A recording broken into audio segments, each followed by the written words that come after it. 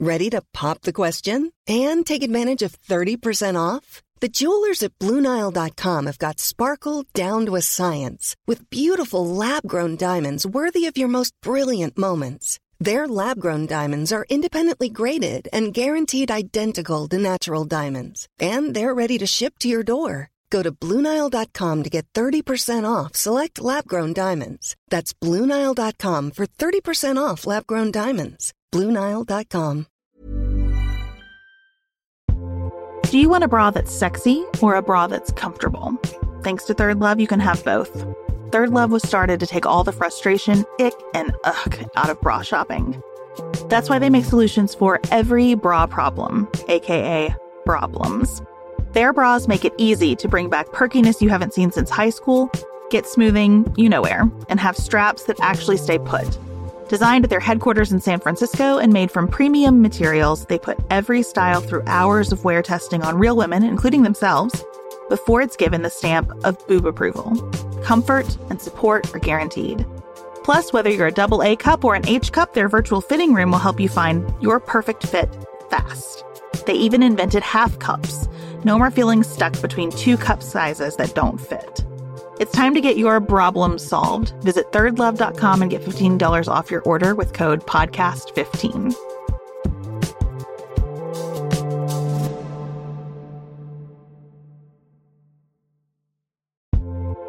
Summer is here. Pack your bag with sunscreen, your emotional support water bottle, and that steamy beach read. But wait, don't stop there. This year, there's a new kind of essential that's right at your fingertips. Dipsea is an app full of hundreds of short, spicy audio stories. They bring scenarios to life with immersive soundscapes and realistic characters.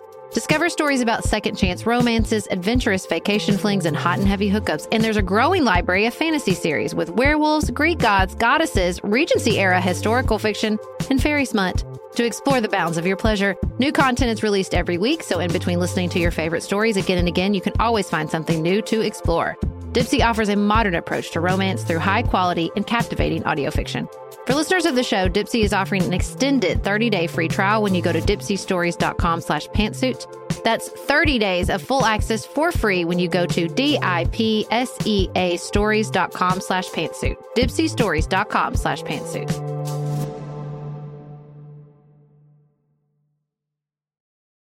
It should not come as a surprise to anyone that is listening to this podcast that Donald Trump's personal interests are always at the top of the list. Protecting democracy, protecting America's security interests are in direct opposition to his personal interests when it comes to Russia. This is Sarah. And Beth. You're listening to Pantsuit Politics, the home of grace-filled political conversations.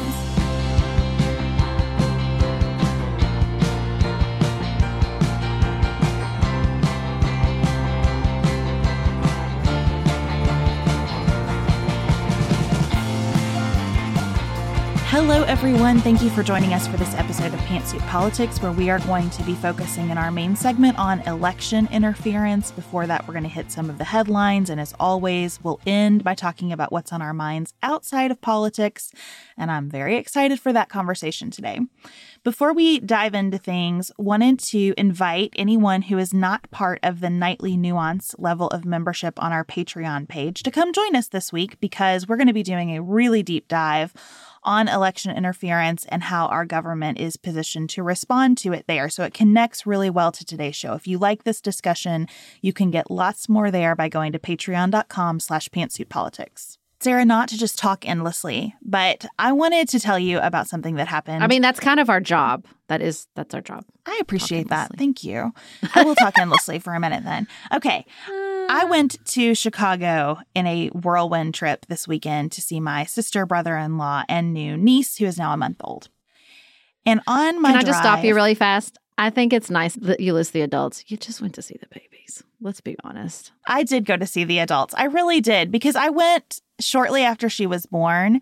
And that's such a hard period. And they're working so hard. It's taken me back to how hard being a new parent is. And so I'm not doing that stuff. Eliza's great, but she will be greater down the road. Let's all be honest, and she will be more interested in me down the road. No, I love newborns. If I roll up into your house to visit your newborn, I might say nice things about how I'm checking on you, but really I'm there to see the newborn. I'm just going to be honest and open and upfront about that. Yeah, she's precious and I love her, but really I do care a lot about my sister and brother-in-law right now. It's a hard time. Anyway, I'm going through northern Indiana. And I noticed we're driving on Friday, which was September 11th. I noticed at an overpass in northern Indiana, a lot of United States flags and a gentleman with what I'm like 90% sure was a Make America Great Again hat. They're pretty distinctive, right? Mm-hmm. And a big visible holster standing on the overpass with all of these flags. And I thought, that's something you don't see every day. Like, I didn't react too much. And then I kept driving. And I get to the next overpass. 3 guys, flags, visible holsters, a never forget sign. And I think, maybe this is some kind of 9/11 commemoration. 4 total overpasses with this going on. Ooh. And I was really unsettled by it. And then I was unsettled by being unsettled. Because I try to live in this space of assuming the best of intent in everyone, especially right now, right? And I particularly understand that 9/11, we are all still like fresh in that grief in so many ways. So I didn't want to have words like occupation coming into my mind, but I also felt really uncomfortable driving through this with my 2 girls. The symbolism of it bothered me, and then I was bothered that I was bothered. And I wanted to talk to you about that because it just reminded me that maybe we need to take a minute at the outset to say, it is okay that we're all not okay, to use our friend Megan Devine's language. There's too much going on, and it is okay that we're not okay. There is a cultural thing happening with Trump supporters that is pretty unique, at least in modern American history. You know, we didn't have Reagan campaign flags being flown bigger than the American flag. We didn't have Reagan or Bush or W like stores. There are Trump stores with just nothing but Trump memorabilia you can go in and purchase and drape yourself in. That is unique, and it is deeply disturbing. But it's not surprising because there is a real cult of personality going on there. And those performances, as we talked about in the last episode, are really a show of force. They're supposed to be unsettling. That's the point. I went to a girls' weekend this weekend at Kentucky Lake, and my friend was like, "So you're going to see all these Trump flags?" And I said, "Well, hold on just a second." Because what happens in the human brain is we see something unsettling, and then it swells, right? And I said, let's start counting every boat we see that does not have a Trump flag. I think she actually used language. They all have them. And I was like, I bet that's not true. And so every time a boat went by that didn't have a Trump flag, I'd say, see, look, there's a boat without a Trump flag. And there were lots of them. But because the way, the strategy they've used from the second he put that hat on is to, even the fact that it's red, is to be so like it's effort to get your attention.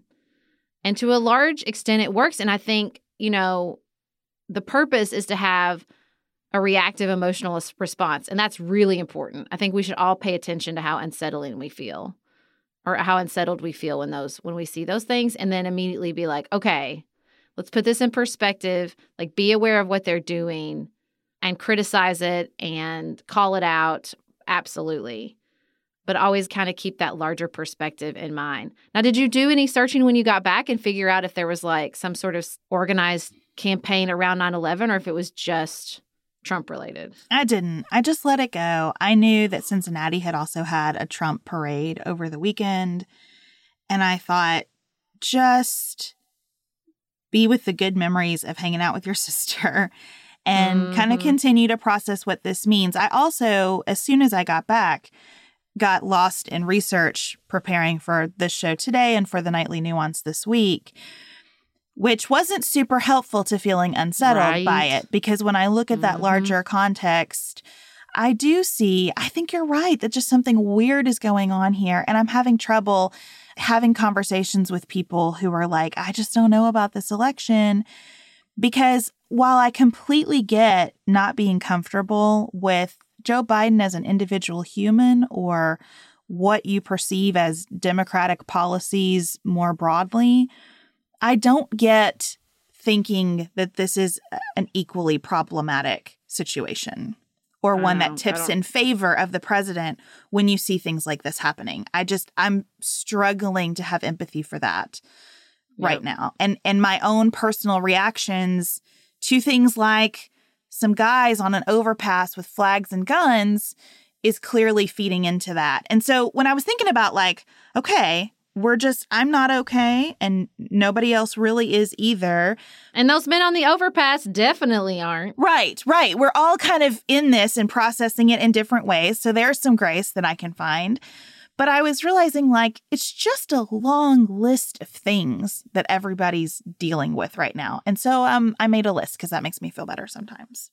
You're absolutely right. I mean, we've all, I don't know if adjusted is the right word. I mean, we just keep going. I'm not really sure what other choice we have. And so we're living with this, the first and most obvious, which is the global pandemic. 194,000 people are dead from COVID-19. And we have lots of people going, well, I mean, they were going to die from something else.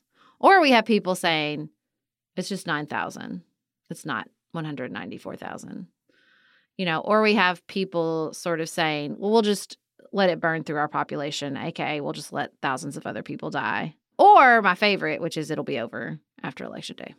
Yeah, when people say it's only really 9,000 because people had pre-existing conditions, I just always want to say, like, do you have any pre-existing conditions? Like, should I do nothing to mitigate risks to you because you have a pre-existing condition? Because that's what I hear you saying. And I feel that. I have some things that I think COVID could be really scary for me if I got it. And I look at those expressions and think like, so anybody who has any kind of health risk, we have no duty to protect? What kind of thinking is that? It's the same way I feel with this Civil War talk. I really want to start saying to people who are like, I don't know, I just think we're headed for a civil war. Okay, well then what I hear you saying is that you don't think I should exist because of my political views.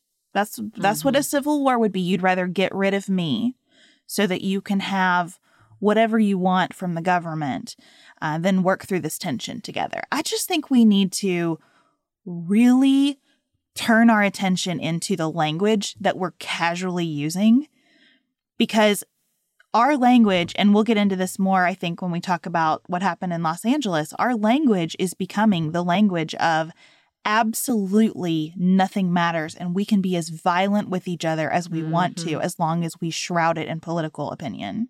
I also think when people use the language of civil war, there's this sense of like, well, I'm deep within one territory. And so if there's a civil war, like it will happen somewhere else. Well, friend, I've got really bad news for you. If there's some sort of civil war in the United States, it will touch everyone.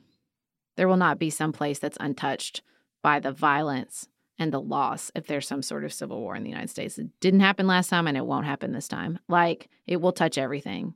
And so this idea that, like, what, it's going to happen elsewhere and then we'll see what happens. We'll just sit back and wait to see what happens on the other side. Like, no, that's not, no.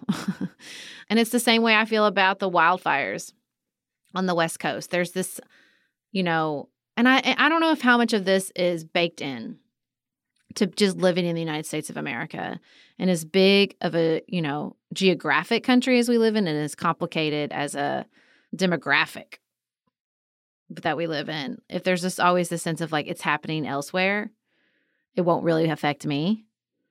But if you live safely in Maine, as far as you can get from the wildfires ravaging the West Coast, and it feels like it's happening somewhere else and has nothing to do with you, you are fooling yourself.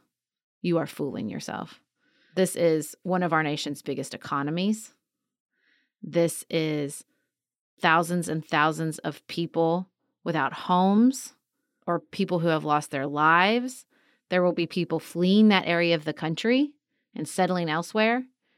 And I just, not to mention that it's just this climate change impact that's always been theoretical, that's now coming home in a real way, to where, you have even Iowa asking for billions of dollars in federal relief and giving a couple million. I'm not even sure there is money to give out. We have a hurricane barreling towards the Gulf Coast. Like, all these situations are coming to fruition with no leadership from the federal government, and the rest of us feeling like, well, it's just happening somewhere else. And like, that is just wearing away at people. It's certainly wearing away at me. Something I'm noticing in the reporting about the West Coast that I think is really helpful is that people are starting to get more specific about what they mean when they say climate change is at work here. It is easier, I think, to wrap my brain around, okay, because it's hotter and drier, more bugs are eating away at trees. And when more bugs eat away at trees, the trees basically are turned into kindling. Mm-hmm. Okay, I can get that. And I think just that's one tiny example of many factors converging here. But when I said it a few minutes ago that language matters, I think that language is really helpful. Let's not just use climate change, even though I'm not afraid at all of that term. Let's say what we mean so that we can understand it. Because if bugs are doing that to trees in California, bugs can do that to trees in all of the United States, right? And that, I think, makes the risk a little bit more real and understandable. And I think that could lead us to greater problem solving. I don't know. But in addition to pandemic, fires, the kinds of conversations that we're having, we have continued sincere protests about systemic racism and over-policing, accompanied by opportunistic violence from people who seek out places to do violent behavior playing out all over the country. And over the weekend, we learned that 2 police officers in Los Angeles were just sitting in their car when someone came up and shot them at close range. And after that, they were taken to the hospital where it looks like they will survive and recover. And I don't know how many people, it's been unclear to me from the reports, but more than one person stood outside the hospital saying that they wish for these people to die and that this is going to keep happening. And it's awful. It couldn't be any worse to add this incident to the very disturbing history that we have between citizens and their communities over the past few months. Yes, I immediately got an email from my father that was like, would you still hang a Black Lives Matter flag in your home after this? Because I don't know why he decided that these, from the video, especially from the NPR reporter who got arrested by the police as the situation escalated, there was not more than a handful of people. And I told him, I'm like, there's no certification process. You don't go to Black Lives Matter school and receive some sort of deputization that, okay, now you're an official Black Lives Matter representation. It's a decentralized movement. And if you commit violence, I don't care if you are screaming Black Lives Matter and you're wearing a Black Lives Matter shirt, you are not a part of the movement because by definition, it is nonviolent. By definition, it is a decentralized, nonviolent movement. And so, like, it's just so frustrating to me that there's this attempt to use violence. And listen, on conservative media, it's not just the violence, the violent language and the violence itself being attached to the Black Lives Matter movement. They keep going. It's all Democrats. It's Joe Biden. It's like they support this. They're not doing anything. And it's just so absurd and so escalating from the same people who were trying to prop up President Trump as a source of calm while he was trying to calm everybody down about COVID. Give me a freaking break. And it just all plays into this because everything is already stressful. Everything is already escalating. And everything gets put through the filter of the election, which is also stressful and escalating and only 49 days away. It's like this really great filter over everything that just makes every single stressful news story, terribly tragic event, or systemic protest, whatever it is, it just makes it all worse because we all have to look through it through the lens of polling and election outcomes that we're all, sick to our stomachs about. It's so compounding. I think your dad's point is just so symptomatic of how these stories get covered and discussed too, because look, what happened to these 2 police officers is shameful and unequivocally wrong. We cannot go about assassinating police officers, obviously. Obviously. Or anyone. And that's the same thing. Jeez. And still true. At the same time, what happened to George Floyd was shameful and wrong and obviously unacceptable in our society. And so when you say Black Lives Matters, you're not talking about all people adhering to one code. Just like all of this reporting about Hispanics and Joe Biden, Hispanic is a term that encompasses so many different people with so many different interests from so many different places in the world. We cannot keep talking about each other in these umbrella terms as though if you share any characteristic with this group, then you must share all of the characteristics. So you mentioned 49 days till the election. Another number that is creating a lot of stress, especially for our listeners who are government employees, is that we are 15 days from the end of the fiscal year, meaning that absent action from Congress, we have a government shutdown. We do not need a government shutdown right now. It seems that everyone knows that and agrees with it. It also is really unclear what's going to happen. We'll probably see a last-minute continuing resolution. It seems like that's what most members of Congress would prefer, sort of kick the hard questions into January after we have election results. But that's not done, hasn't happened yet, and the clock is ticking. Well, and, we have the ongoing spread of the virus, but we have all the different ways that the virus continues to disrupt our day-to-day lives. Families and businesses are struggling. It's been 4 months since any sort of federal COVID relief, and we might get the government funded, but I don't think there's any chance that there's going to be a second wave of aid from the government, which is truly malpractice. And there's frustration, I think, from both sides on that.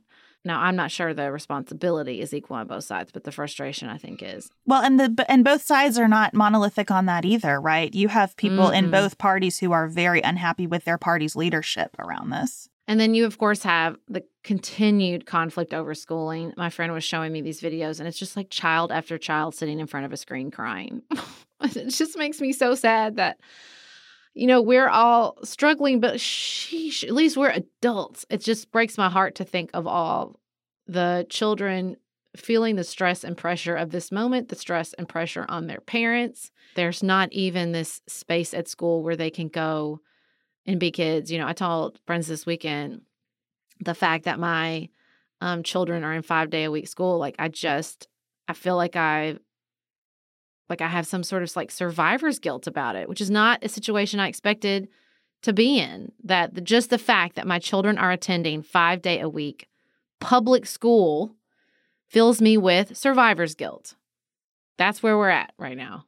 There's such a good article in The Atlantic about the pandemic spiral that we're caught in and the sort of 9 errors in the way that we think in this country that have led us there. We'll put the link in the show notes. It's excellent. It's worth every minute and word. Yeah. It's Ed Yong. He's the one that was writing about the pandemic before it even started, being like, "Hi guys, it's coming for us. Hello. I'm sounding all the alarms. Does anybody want to listen to me?"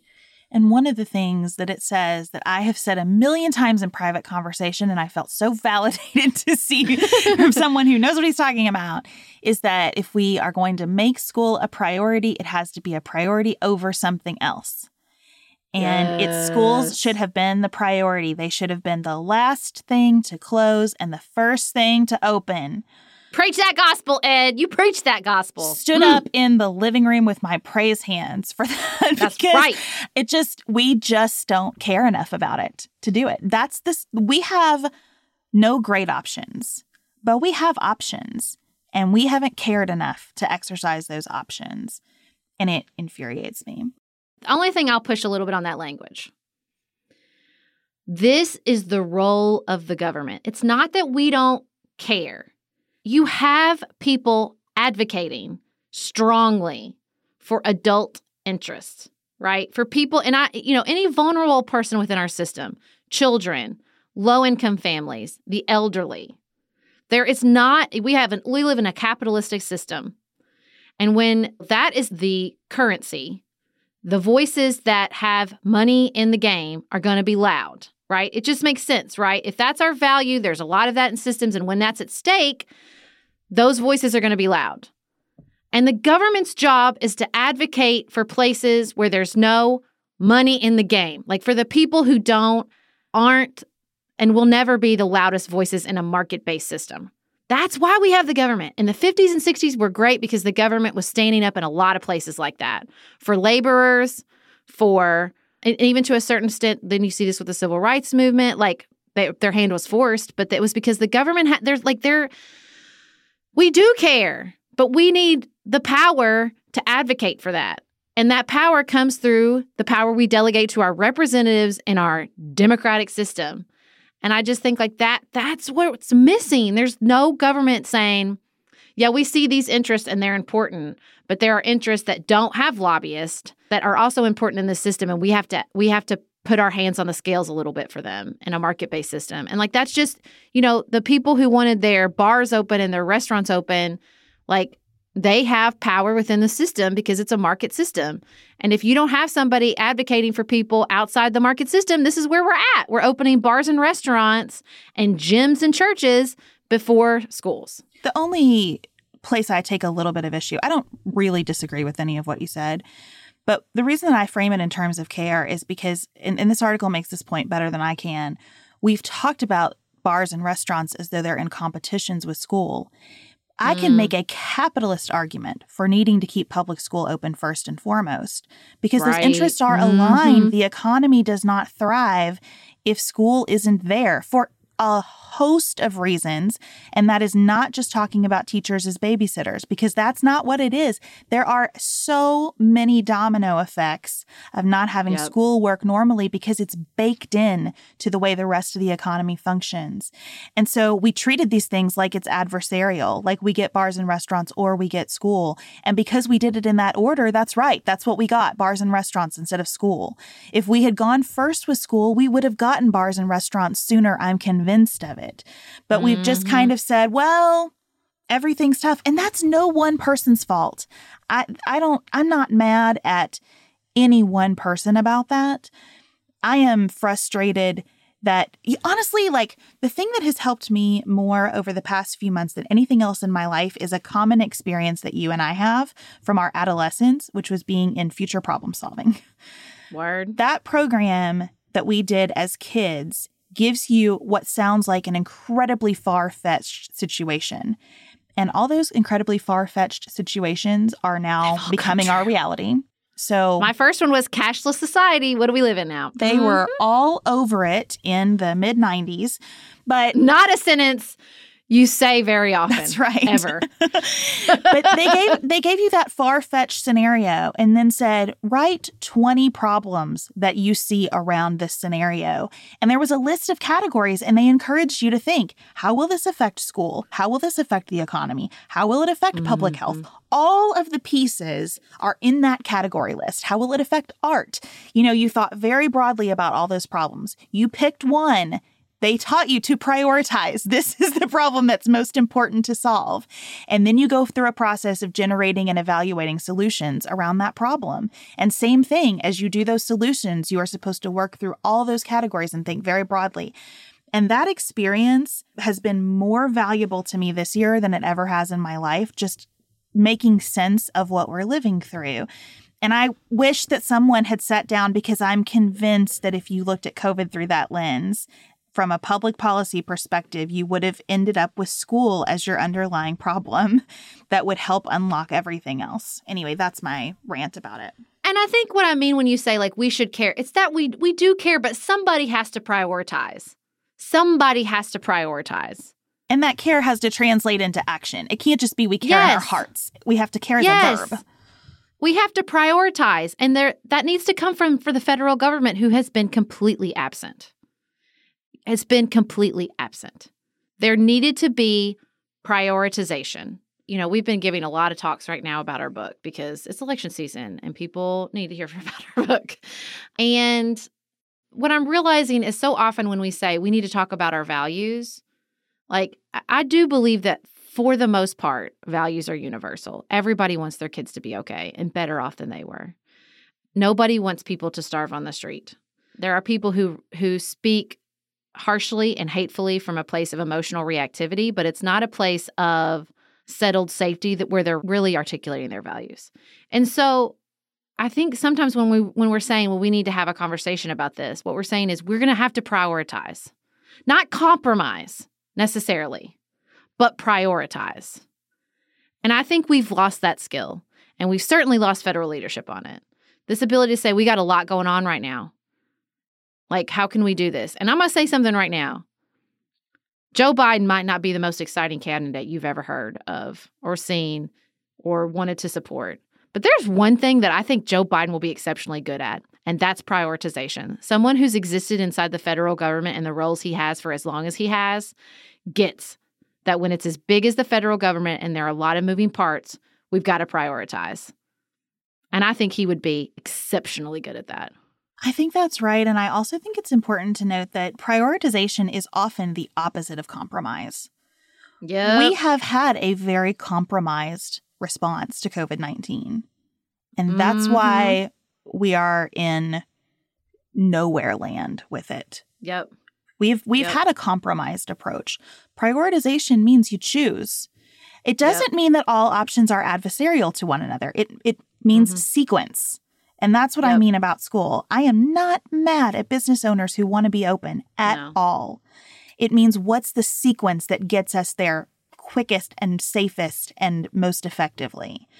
And when I hear so many people, it's just like ingrained in those of us who want to be perceived as reasonable people talking about the middle. I think, actually, this is not a middle moment. I'm a middle kind of gal, but this is not a middle moment. This is a prioritization moment, which means you have to pick. But nobody wanted to make the hard call, so they kept punting it down the line, especially with schools. No guidance from the federal government. The states punted it to the school systems, and the school systems punted it to the parents. Like, that's just, when there's no leadership, that also trickles down. And that's not to say that every state governor, I've been mostly happy with our governor's leadership. I'm extraordinarily happy with our school district's leadership. We're very blessed. We have a board chair that's a freaking infectious disease doctor. Would that everybody would have had that. That'd been a nice. But, there's this sense of I think part of the reason it got punted down the line is that you need data and resources to make that prioritization. And if you keep pushing it down the line, they're not going to have access to the data and resources, right? The states don't have the access the federal government does. The local school districts don't have the access the state does. And the parents most certainly don't have I don't know my county-wide positivity rate. There are some parts in the country they know that, but it's not public here. And the data over COVID is getting more and more opaque. So as we're telling people to make the call, they have less good data to make the call with. They certainly don't have the expertise to interpret it a lot of the time. We see that the Trump administration is putting pressure on the CDC to match up the data with the positive messages coming from the administration. We're in that death spiral, man. He describes in the article. Sorry, we're supposed to be processing and making us feel overwhelmed, and I feel like I'm escalating. Well, my friend Anna, who lives in Oregon, and she was telling me about she's safe. She did not have to evacuate. But the air quality where she is hazardous. And so she can only be outside maybe 5 minutes a day. And said when she does that, it smells like a campfire. She gets a terrible headache. And she talked about that as a psychic burden. And I thought that phrase was just on the money because all these things we just talked about, psychic burdens. And what I really want to reach through the microphone to each listener to say is, I think there are a lot of factors in all of our lives making us feel that because we've been at this for 7-8 months now, there's this expectation that we should be adjusted and we should be doing our normal thing. But actually, our capacity is reduced. I have to keep reminding myself, I actually have less gas in the tank now than I did in March. And that is okay. And that's normal. And that's actually the logical place to be right now. But organizational forces and that sense of we do have to keep on keeping on, and we do to an extent, but we can adapt it. And this idea that you should be back on top of your inbox, that's garbage. And you shouldn't accept that from anybody. I get this really strong sense I'm involved with all these organizations that keep scheduling meetings. I feel pressure as the chair of a board to have our regular meetings because it's been going on for so long. What are we going to do? And I just think oh man, but we really have less to give right now than we did back in March. And it's probably going to be that way for a while. And we've got to have a sense of softening around all of those expectations. Well, I think even if there wasn't a pandemic, as we get closer to the election, we would all have less to give. We're all still freaking traumatized from 2016. I don't care if you were a Trump supporter in 2016. You probably still have some trauma surrounding that election because of the conflict it caused with interpersonal relationships. And now we're here again, and because he escalates the tone and it's so combative, like even if there was no pandemic, I feel like we'd still, our capacity would be reduced to a certain extent. Well, speaking of 2016 trauma, that's an excellent segue to our main segment. But first, we do have a moment of positivity. We got here, everybody. We got to a moment of positivity. Okay, I do want to say one thing before we do the positivity. I want to do a small additional piece of information about voting early in person. Okay, I listed Alabama as a state that does not have early in-person voting. And that is technically true. However, there's a workaround. You can universally request an absentee ballot and drop it off in person before the election. So it's sort of like an absentee in-person voting. I don't know the correct term. I think you would probably have to make one up. But if you live in Alabama, you can request an absentee ballot and then drop it off in person. So I just wanted to clarify that. We had a couple Alabama listeners reach out, and yes, please request your absentee ballot, drop it off at your local absentee ballot office, vote early in person, y'all. We can do this. Okay, now we're ready for the positivity. We heard from a listener who is part of the National Vote at Home initiative put together by the Stonewall Democratic Club in Los Angeles. And they have specific videos to every state in the country that you can find on their website. All the links for this will be in the show notes, but we're going to get out of the way and let you hear directly from Stonewall Democratic Club about this effort, which we are so grateful for. Hi, I'm Jonathan Welch. And I'm Alex Mahajer. We are the co-executive producers of the National Vote at Home Initiative, a multimedia Get Out the Vote project by the Stonewall Democratic Club.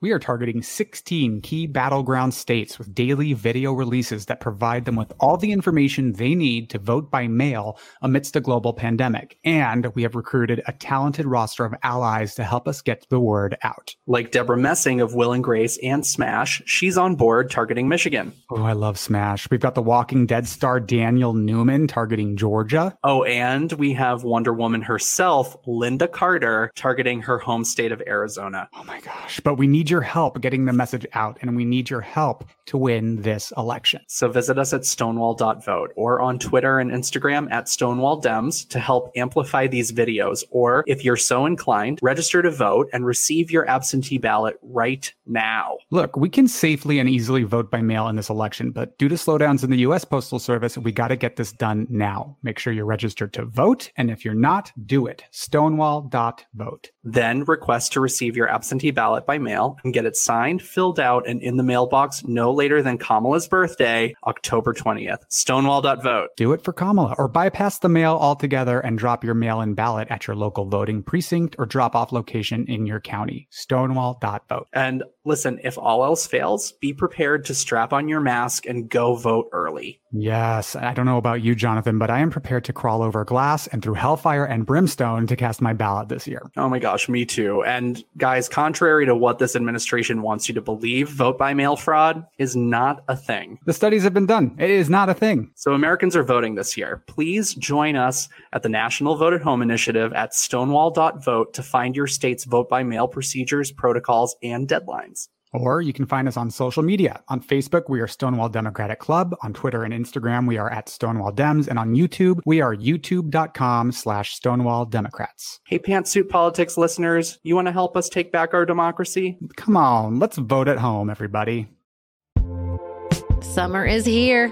Pack your bag with sunscreen, your emotional sport water bottle, and that steamy beach read. But wait, don't stop there. This year, there's a new kind of essential that's right at your fingertips. Dipsea is an app full of hundreds of short, spicy audio stories. They bring scenarios to life with immersive soundscapes and realistic characters. Discover stories about second chance romances, adventurous vacation flings, and hot and heavy hookups. And there's a growing library of fantasy series with werewolves, Greek gods, goddesses, Regency-era historical fiction, and fairy smut. To explore the bounds of your pleasure, new content is released every week, so in between listening to your favorite stories again and again, you can always find something new to explore. Dipsea offers a modern approach to romance through high-quality and captivating audio fiction. For listeners of the show, Dipsea is offering an extended 30-day free trial when you go to dipseastories.com/pantsuit. That's 30 days of full access for free when you go to dipseastories.com/pantsuit. dipseastories.com/pantsuit.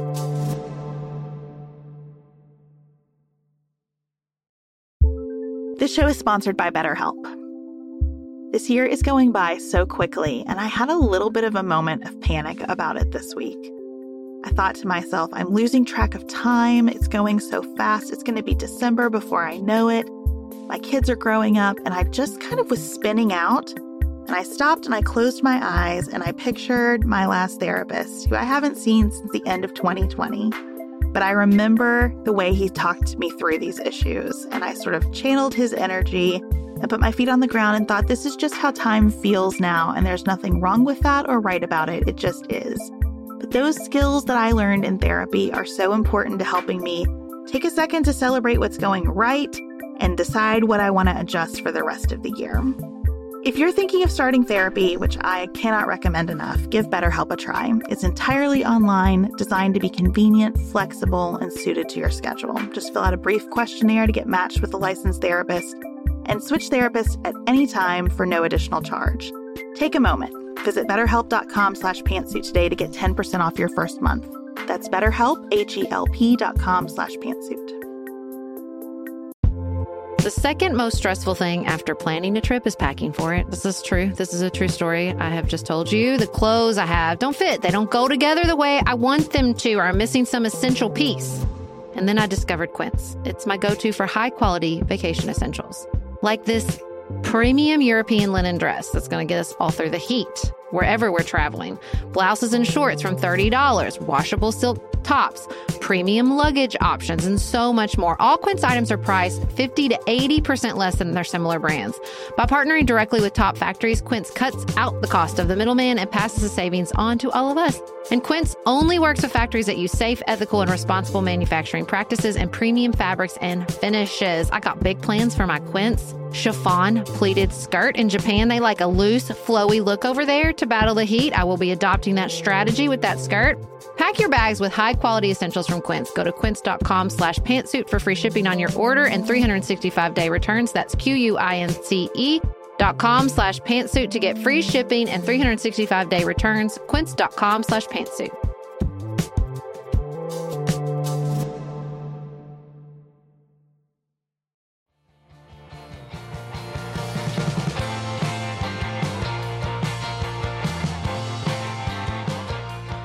Sarah, we wanted to talk about election interference today, and I have realized doing my research for this that election interference is another one of those terms that is not super helpful because there are so many different ways to interfere in an election, both from a foreign perspective and a domestic one.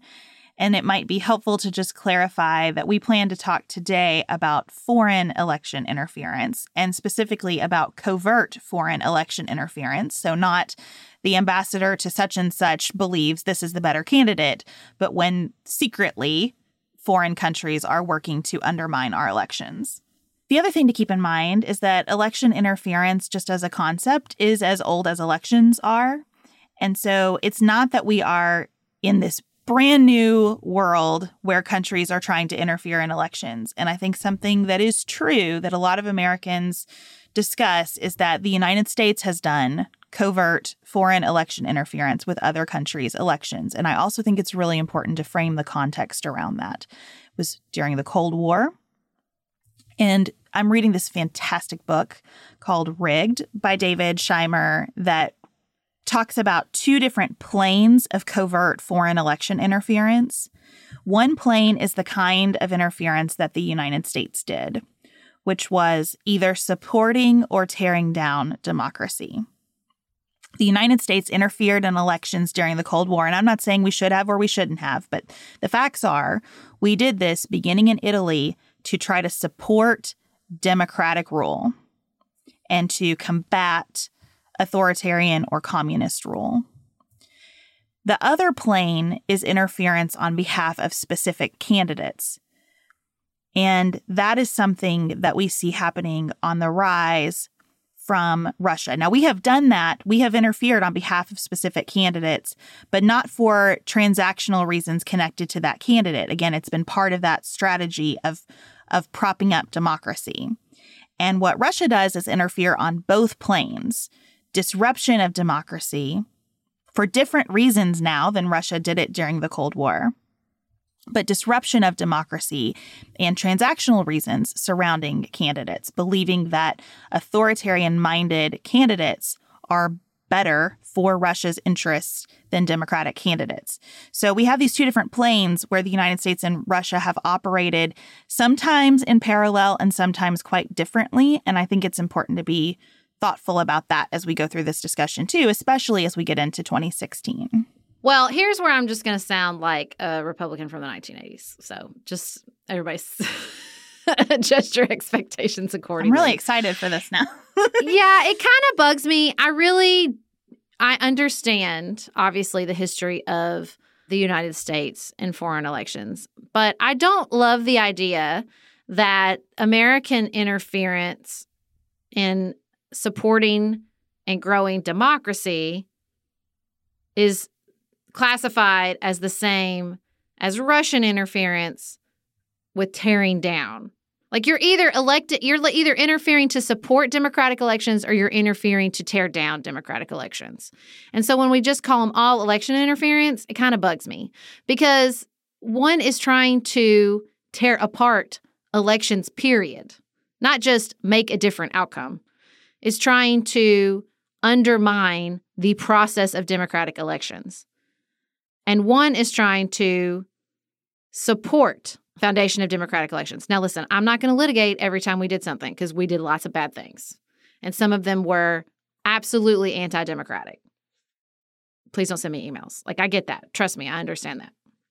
And some of them were interfering with the democratic process because the democratic process wanted a dang socialist leader. I got that too. I get it. I just think that, like, when we call them all election interference, something gets lost. No, I think those distinctions are important. I also think they all fall under that category, which is why I think that category is kind of useless in a lot of ways. Because disinformation is different from hacking an email system, is different from actually manipulating a vote count, is different from extorting people so they vote the way you want. There's a lot of behavior that falls under one umbrella. Yeah, or just different from pouring millions of dollars into the candidate your country wants to see elected. Right. You know what I mean? Like, that's a whole different ballgame. There are lots of different things going on here. And that's the reason I wanted to talk about this at all was to say, like, let's not just complacently go, well, the United States has done it, so forget it. Yes. Because everybody has a specific objective, and that objective has to be viewed in its timeline. You know, one might argue against what you just said, Sarah, and I'm not doing that. I'm just kind of trying to follow this thread a little bit, that whether you are actually propping up democratic elections by trying to elect someone in the short term who says they're a Democrat, that it depends on your timeline in terms of how effective that behavior is. Because if the democratic process leads you to an outcome that's less democratic, wasn't that the democratic process at work? But then you lose that process. So I get why this is a complicated calculus. But the timeline matters a lot in terms of how you're assessing this behavior and you're looking at the objectives of different countries. So I just don't want to be like, oh, well, the United States did it too. No big deal. Well, here's the thing, though. Here's where I think if you look at this history, if you look at our own country's history, is there ever a truly democratic process? I don't think there is. If democratic means every person of their own fruition makes a completely uninfluenced decision where everyone is equally enfranchised, then have we achieved that yet anywhere in the world? I don't think that's the goal either. I mean, that's the other thing. It's not like you have election interference or you don't have it. It exists on a spectrum. And how democratic is the election? How are the risks mitigated? How significant are the risks in the process? You know, these are all really difficult decisions. And I think that's why there has been some good analysis recently, and it's taken a while to get this really healthy analysis of the decisions the Obama administration made in 2016. When you're talking about that spectrum, the reality is gerrymandering is election interference, right? That's voter suppression, purging the voter rolls. Domestic interference.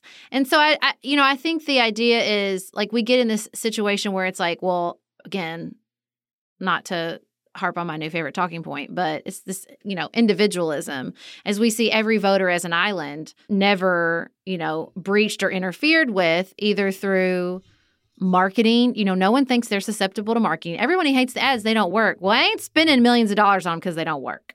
Everybody thinks they're just, coolly assessing the policy. But that's clearly not what's going on. And so when I think we have to be honest with ourselves about, in the best case scenario, what's happening with voters before we can start thinking about what works and what doesn't work domestically, what we need to be concerned with and what we don't need to be concerned with foreign election interference. Here's what else that's kind of bugging me around the narrative right now is now there's this sense of like, oh, China and Iran are interfering in our elections. True. Probably not without a doubt. True. There's this false equivalency that Russia and China and Iran are all equal. And that is ludicrous. Like from the beginning of our relationship with Russia, that is ludicrous. Particularly looking at the lens of 2016, that is ludicrous. Are Chinese and Iranian actors trying to interfere? Sure. Are they at the peak performance level that Russians actors are at? No. Give me a freaking break. Yeah, and understanding that we're kind of talking about different fruits with these different countries is really important too. Russia and China, from what I understand, have really different objectives in interfering. It's not, the Trump administration has kind of rolled this out like, well, Russia prefers Trump, sure, but China is worse and it prefers Biden, and so does Iran. That's really weird when you look at what we actually know, especially about China. What China cares about, best I can tell, is the preservation of a global narrative about China so that China has the maximum amount of influence and political and economic power that it can. And so that's why you see China working overtime to make sure that no Hollywood movies make China look bad and that no NBA players are talking about the Uyghurs. And that Disney thanked the Chinese Communist Party's propaganda outlet in the credits to Mulan for letting them film in Xinjiang, where this massive genocide and internment of the Uyghurs is happening. Because China cares about looking awesome everywhere. Whereas China is working to prop itself up, Russia's strategy is tear everybody else down. Yeah. So Russia has a completely different calculus than China. China's doing the standard things China's done in a lot of elections. They try to get into emails and campaign documents of both parties. They did this to John McCain and Barack Obama in that election. We know this. This is China's playbook. Russia's playbook is evolving because what they did in 2016 worked really well. And instead of trying to just understand the players and manage their reputation around those players, Russia wants to get to the voters and change the voters' perspective, either by making them stay at home or making them go vote in a direction that maybe wouldn't have been the way they voted before, or for different reasons. Because as long as democracy looks like a big, corrupt fiction, Russia is in good shape. And the more they can make that happen here, the more effective Vladimir Putin will feel. None of these techniques are new. He is just refining what Russia and to an extent the United States did during the Cold War through new technologies that make us all much easier targets. Well, and here's the thing. The reason that his election interference has been so successful is that he found a person who also doesn't care about democracy. Russia tried this with Adlai Stevenson. I believe that there was outreach to the Hubert Humphrey campaign.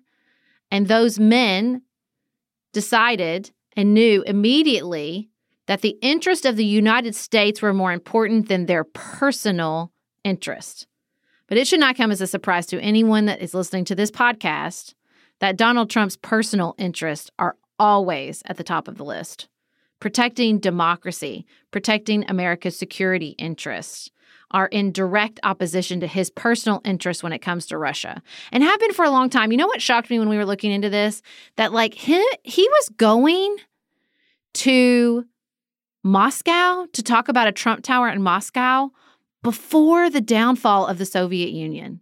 That blows my mind that as an American who had lived through the Cold War, that you would go into this country and pursue your personal financial interest. Like, it's a little mind-blowing to me.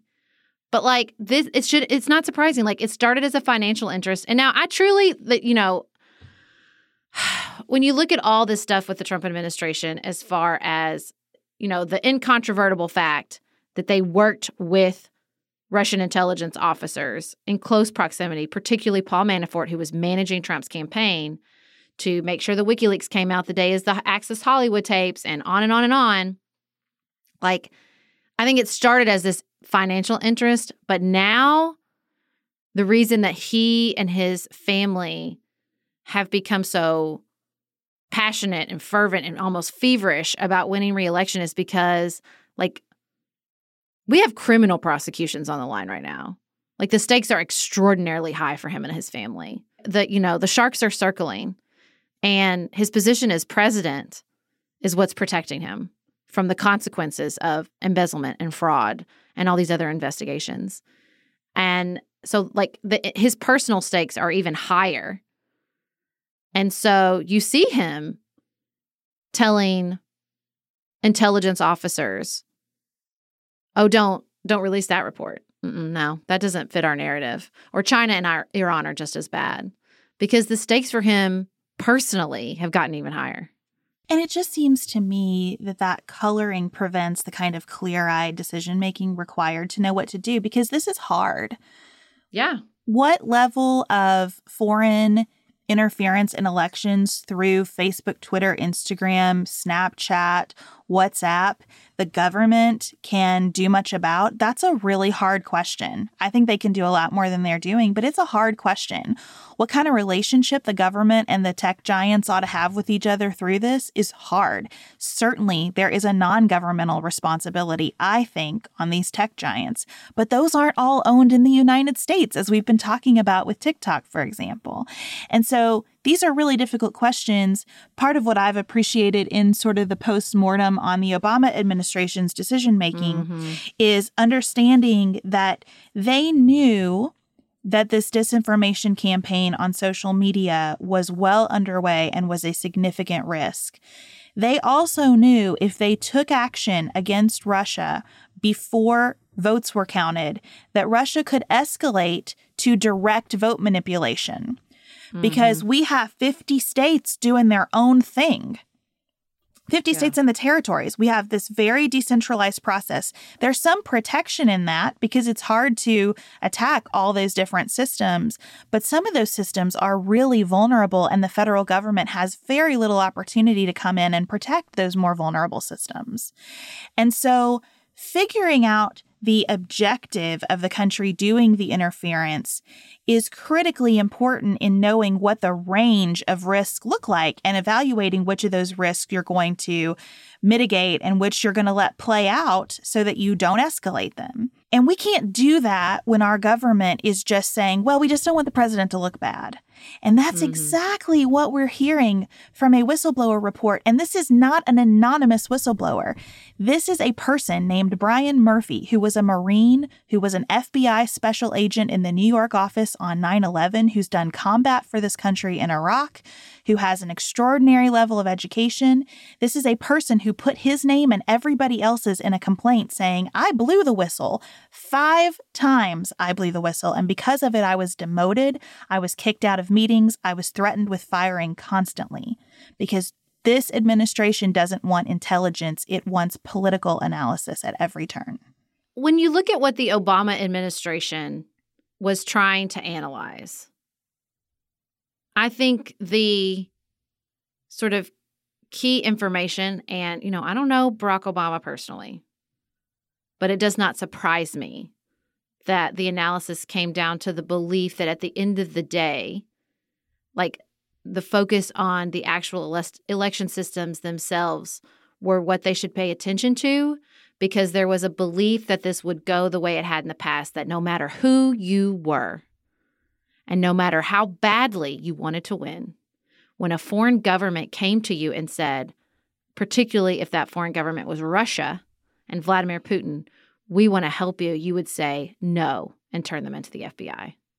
That's what they were basing their decision-making on. That's what I think ended up happening. Like, we're really concerned about vote tallies. We're going to pay attention to the election system because surely to God, when Vladimir Putin comes to an American citizen running for president who wants to lead a country like ours, they'll say, no, you get out of here and turn them into the FBI. But that's not what happened.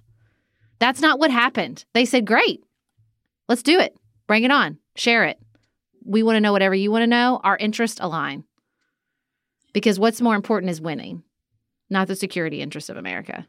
There's also, there was a documented assumption with most Obama administration officials that Hillary Clinton would win the election. Yep. And I think there was a lack of understanding of how vulnerable the public would be to that disinformation. We weren't talking about QAnon in 2016 the way we are now. We weren't seeing how susceptible the public is to this kind of sophisticated campaign. And look, as we learn more about that, the tactics are evolving.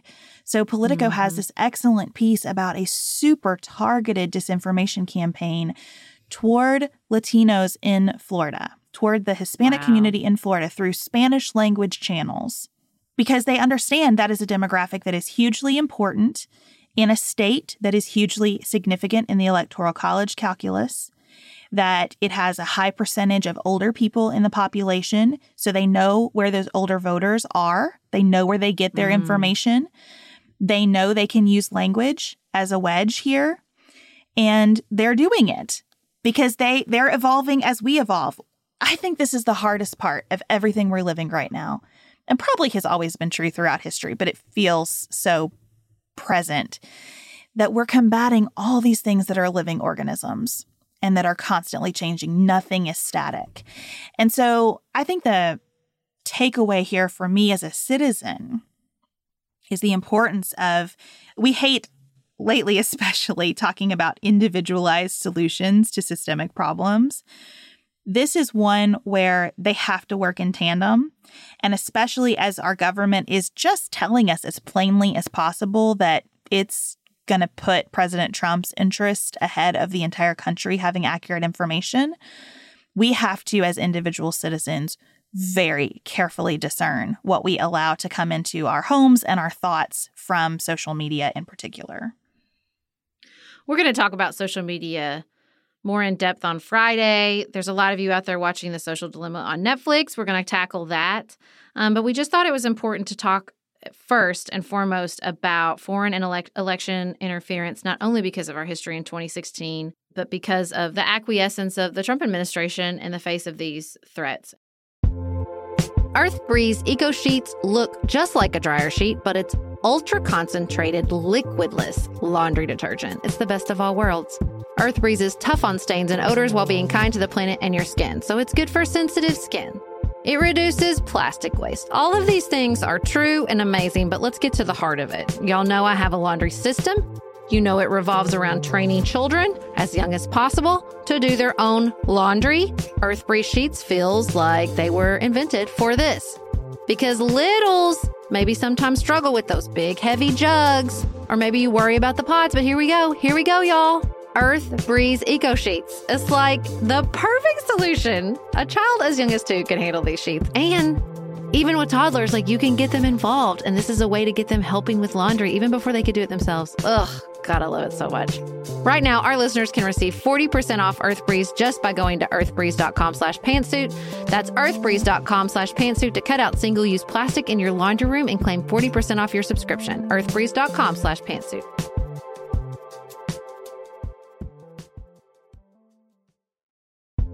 We do quite a bit of hosting here at the Silvers household, and I think there is nothing that completes a table for dinner like a beautiful loaf of bread, and Wild Grain has made that so simple because they send gorgeous loaves of sourdough bread. Lots of spins on the ingredients, but always just this fantastic, high quality, easy to bake in 25 minutes or less from frozen bread that turns out perfectly every single time. I also have to tell you about the free croissants for life that come with your Wild Grain orders. And those croissants make the morning, your brunch, maybe your late night snack, flaky and like you're sitting in a French cafe, and they're just perfect every single time. That's what I love about Wild Grain. It's easy, it's consistent, it's fully customizable. It is the first ever bake from frozen subscription box for sourdough breads, fresh pastas, and artisanal pastries. For a limited time, you can get $30 off the first box plus free croissants in every box when you go to wildgrain.com/pantsuit to start your subscription.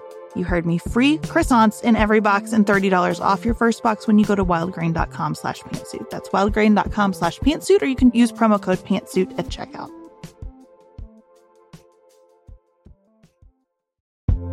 Do you want a bra that's sexy or a bra that's comfortable? Thanks to Third Love, you can have both. Third Love was started to take all the frustration, ick, and ugh out of bra shopping. That's why they make solutions for every bra problem, aka problems. Their bras make it easy to bring back perkiness you haven't seen since high school, get smoothing you know where, and have straps that actually stay put. Designed at their headquarters in San Francisco and made from premium materials, they put every style through hours of wear testing on real women, including themselves, before it's given the stamp of boob approval. Comfort and support are guaranteed. Plus, whether you're a AA cup or an H cup, their virtual fitting room will help you find your perfect fit fast. They even invented half cups. No more feeling stuck between two cup sizes that don't fit. It's time to get your problem solved. Visit thirdlove.com and get $15 off your order with code podcast15.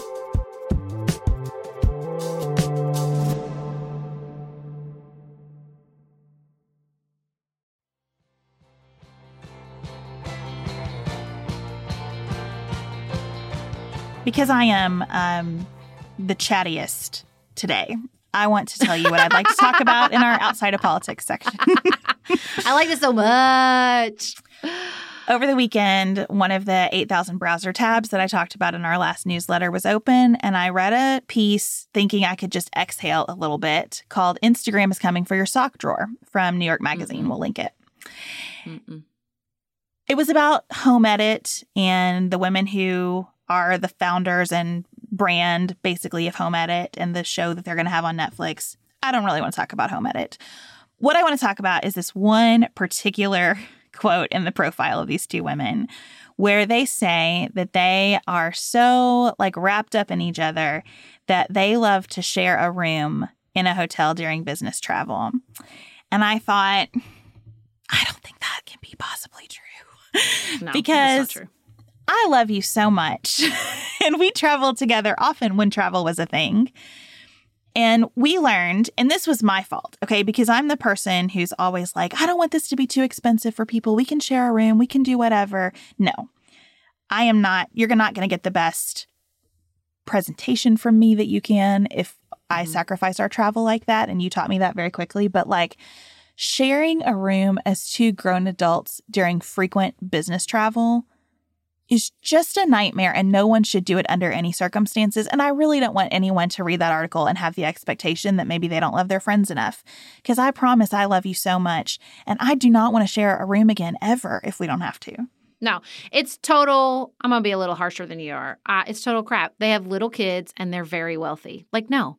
When you have little kids in particular, and there's a lot of your time as an adult at home spent adjusting for other people, when you leave your home, you don't want to adjust for somebody else. And that's not because the other person is demanding. It's but the act of just the constant sort of scheduling negotiation. Do you need to take a shower? I can take a shower first. When do you want to wake up? That's just stuff it's not either of us are particularly difficult in any of those areas. It's just one other area that zaps pieces of your brain. It's just a processing task that is exhausting and completely unnecessary. And for me, the essence of good, healthy adult friendship is finding people who are do whatever you need to do. And I'll do whatever I need to do. And where we intersect, that is awesome. And I'm so delighted. And where we don't, no feelings about that whatsoever.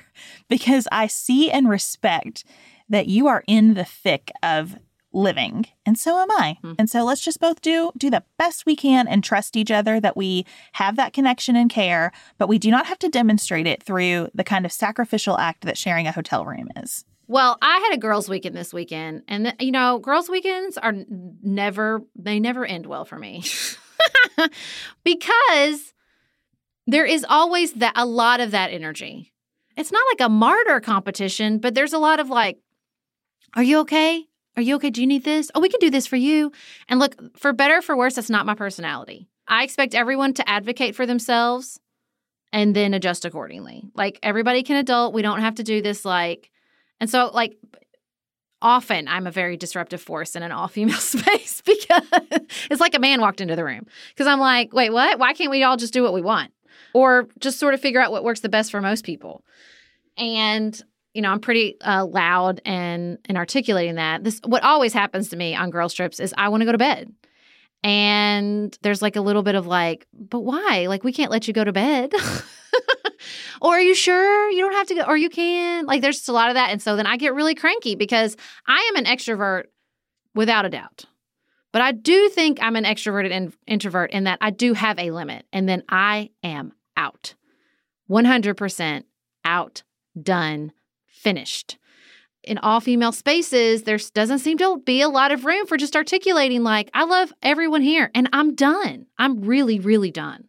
Yeah, what happens for me when I get to that place, like if I don't stop short of done, I physically collapse. Just shut down in every way. Lose the capacity to articulate it because I'm just so over the line.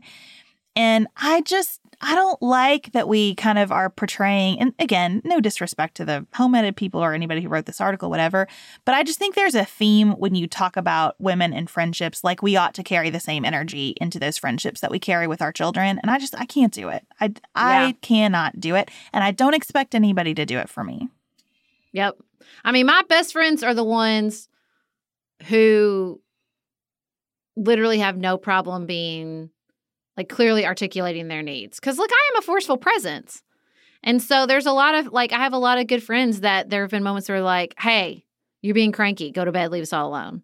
And that's the appropriate response, But, they don't they're not mad at me about it either. But, yeah, there's a sense of, who can be the last to articulate their needs in those spaces. That kind of bugs me. And honestly, I said this about parenting. I don't want to do that with my kids anymore either. I'm getting a lot better at saying to Jane and Ellen, hey, my ears are tired. I can't right now. I'm closed right this minute. And better at doing that with my husband, and just better in the world at saying, sorry, person, limited supply. There's only one of me. It's run down. I got to find some version of a battery that doesn't involve you. Doesn't mean I don't love you. Yep. Just means you're not part of my battery pack. Well, and I don't know if this is because I'm an only child, but I really struggle with this sense that I get from other people that I really am supposed to do that for another adult. And that's what wears me out. I'm not in charge of other adults. I'm in charge of myself. And so there's this sense of oh, well, what if that hurts their feelings? Or what if they can't do that? Well, then I expect them to articulate that. Is that bad? I don't know. Sometimes I feel like what I'm saying, but wouldn't they articulate that for themselves? People are looking at me like I'm a selfish jerk. And it's not that I don't care about other people's feelings, but I cannot carry them, and I can't anticipate them constantly. I think we're all pretty bad at that. I don't know. I feel like I get strange looks sometimes when I'm like, yeah, but I'm not in charge of that person. And I feel kind of bad about it. I think we don't have a lot of good examples of people who are both considerate and not boundary crossers in that consideration. Mm-hmm. So I've spent most of my life being a boundary crosser where I do try to anticipate, I do try to hedge for, I do try to manage the feelings. And that's where you cross the boundary, I think, where you try to manage the feelings of other people. And this is something that Chad says to me sometimes, you're trying to manage my feelings right now. It's not okay. Awareness is important, but management is a problem. That's good. I like that a lot. You can be very considerate of other people in your choices and your planning in particular. Mm-hmm. And sometimes usually considerate means asking a question instead of making a decision for somebody else. And that's where I think maybe the line is. I like that. We need that on a t-shirt or something. That's good. I think that's a really good way to think about it for me. Maybe that's a language I need to use. It's like, I am very considerate of other people, but I don't try to manage other people. And I think there's a sense of it like, probably what I need to watch in myself is like, I don't want a management, but I also don't do a good job of protecting it if I'm aware something's out of whack. Does that make sense? Like adjusting my own behavior because I just have this very defensive reaction of like, I don't expect anybody to do that for me, so I don't do it for anybody else. When probably that's not fair. Maybe the considerate thing is to just label it. Hey, it seems like there's something off here. Do you need a minute? Mm-hmm. Do you need me to take a minute? We can take all the minutes that we need because I don't want there to be anything off. I'm so glad everybody was able to witness this coaching session between, it's really good. This has been reciprocal coaching over a long period of time. But if you like this conversation, you will love what we do on The Nuanced Life. So you can find us there anywhere you get your podcasts. We'll be back in your ears there tomorrow and here again talking about social media on Friday. We look forward to hearing from you between now and then. Keep it nuanced, y'all.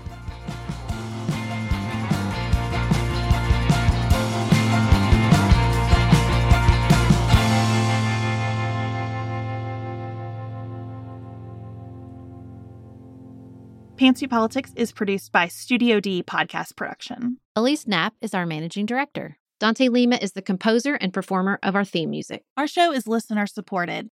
Special thanks to our executive producers, David McWilliams, Allie Edwards, Martha Brunitsky, Amy Whited, Janice Elliott, Sarah Ralph, Barry Kaufman, Jeremy Sequoia, Lori Ladow, Emily Neasley, Allison Luzader, Tracy Putoff, Julie Haller, Jared Minson, Tiffany Hasler, Morgan McHugh, Nicole Berkles, Linda Daniel, Joshua Allen, and Tim Miller. To support Pantsuit Politics and receive lots of bonus features, visit patreon.com/pantsuitpolitics. You can connect with us on our website, pantsuitpoliticsshow.com, sign up for our weekly emails, and follow us on Instagram.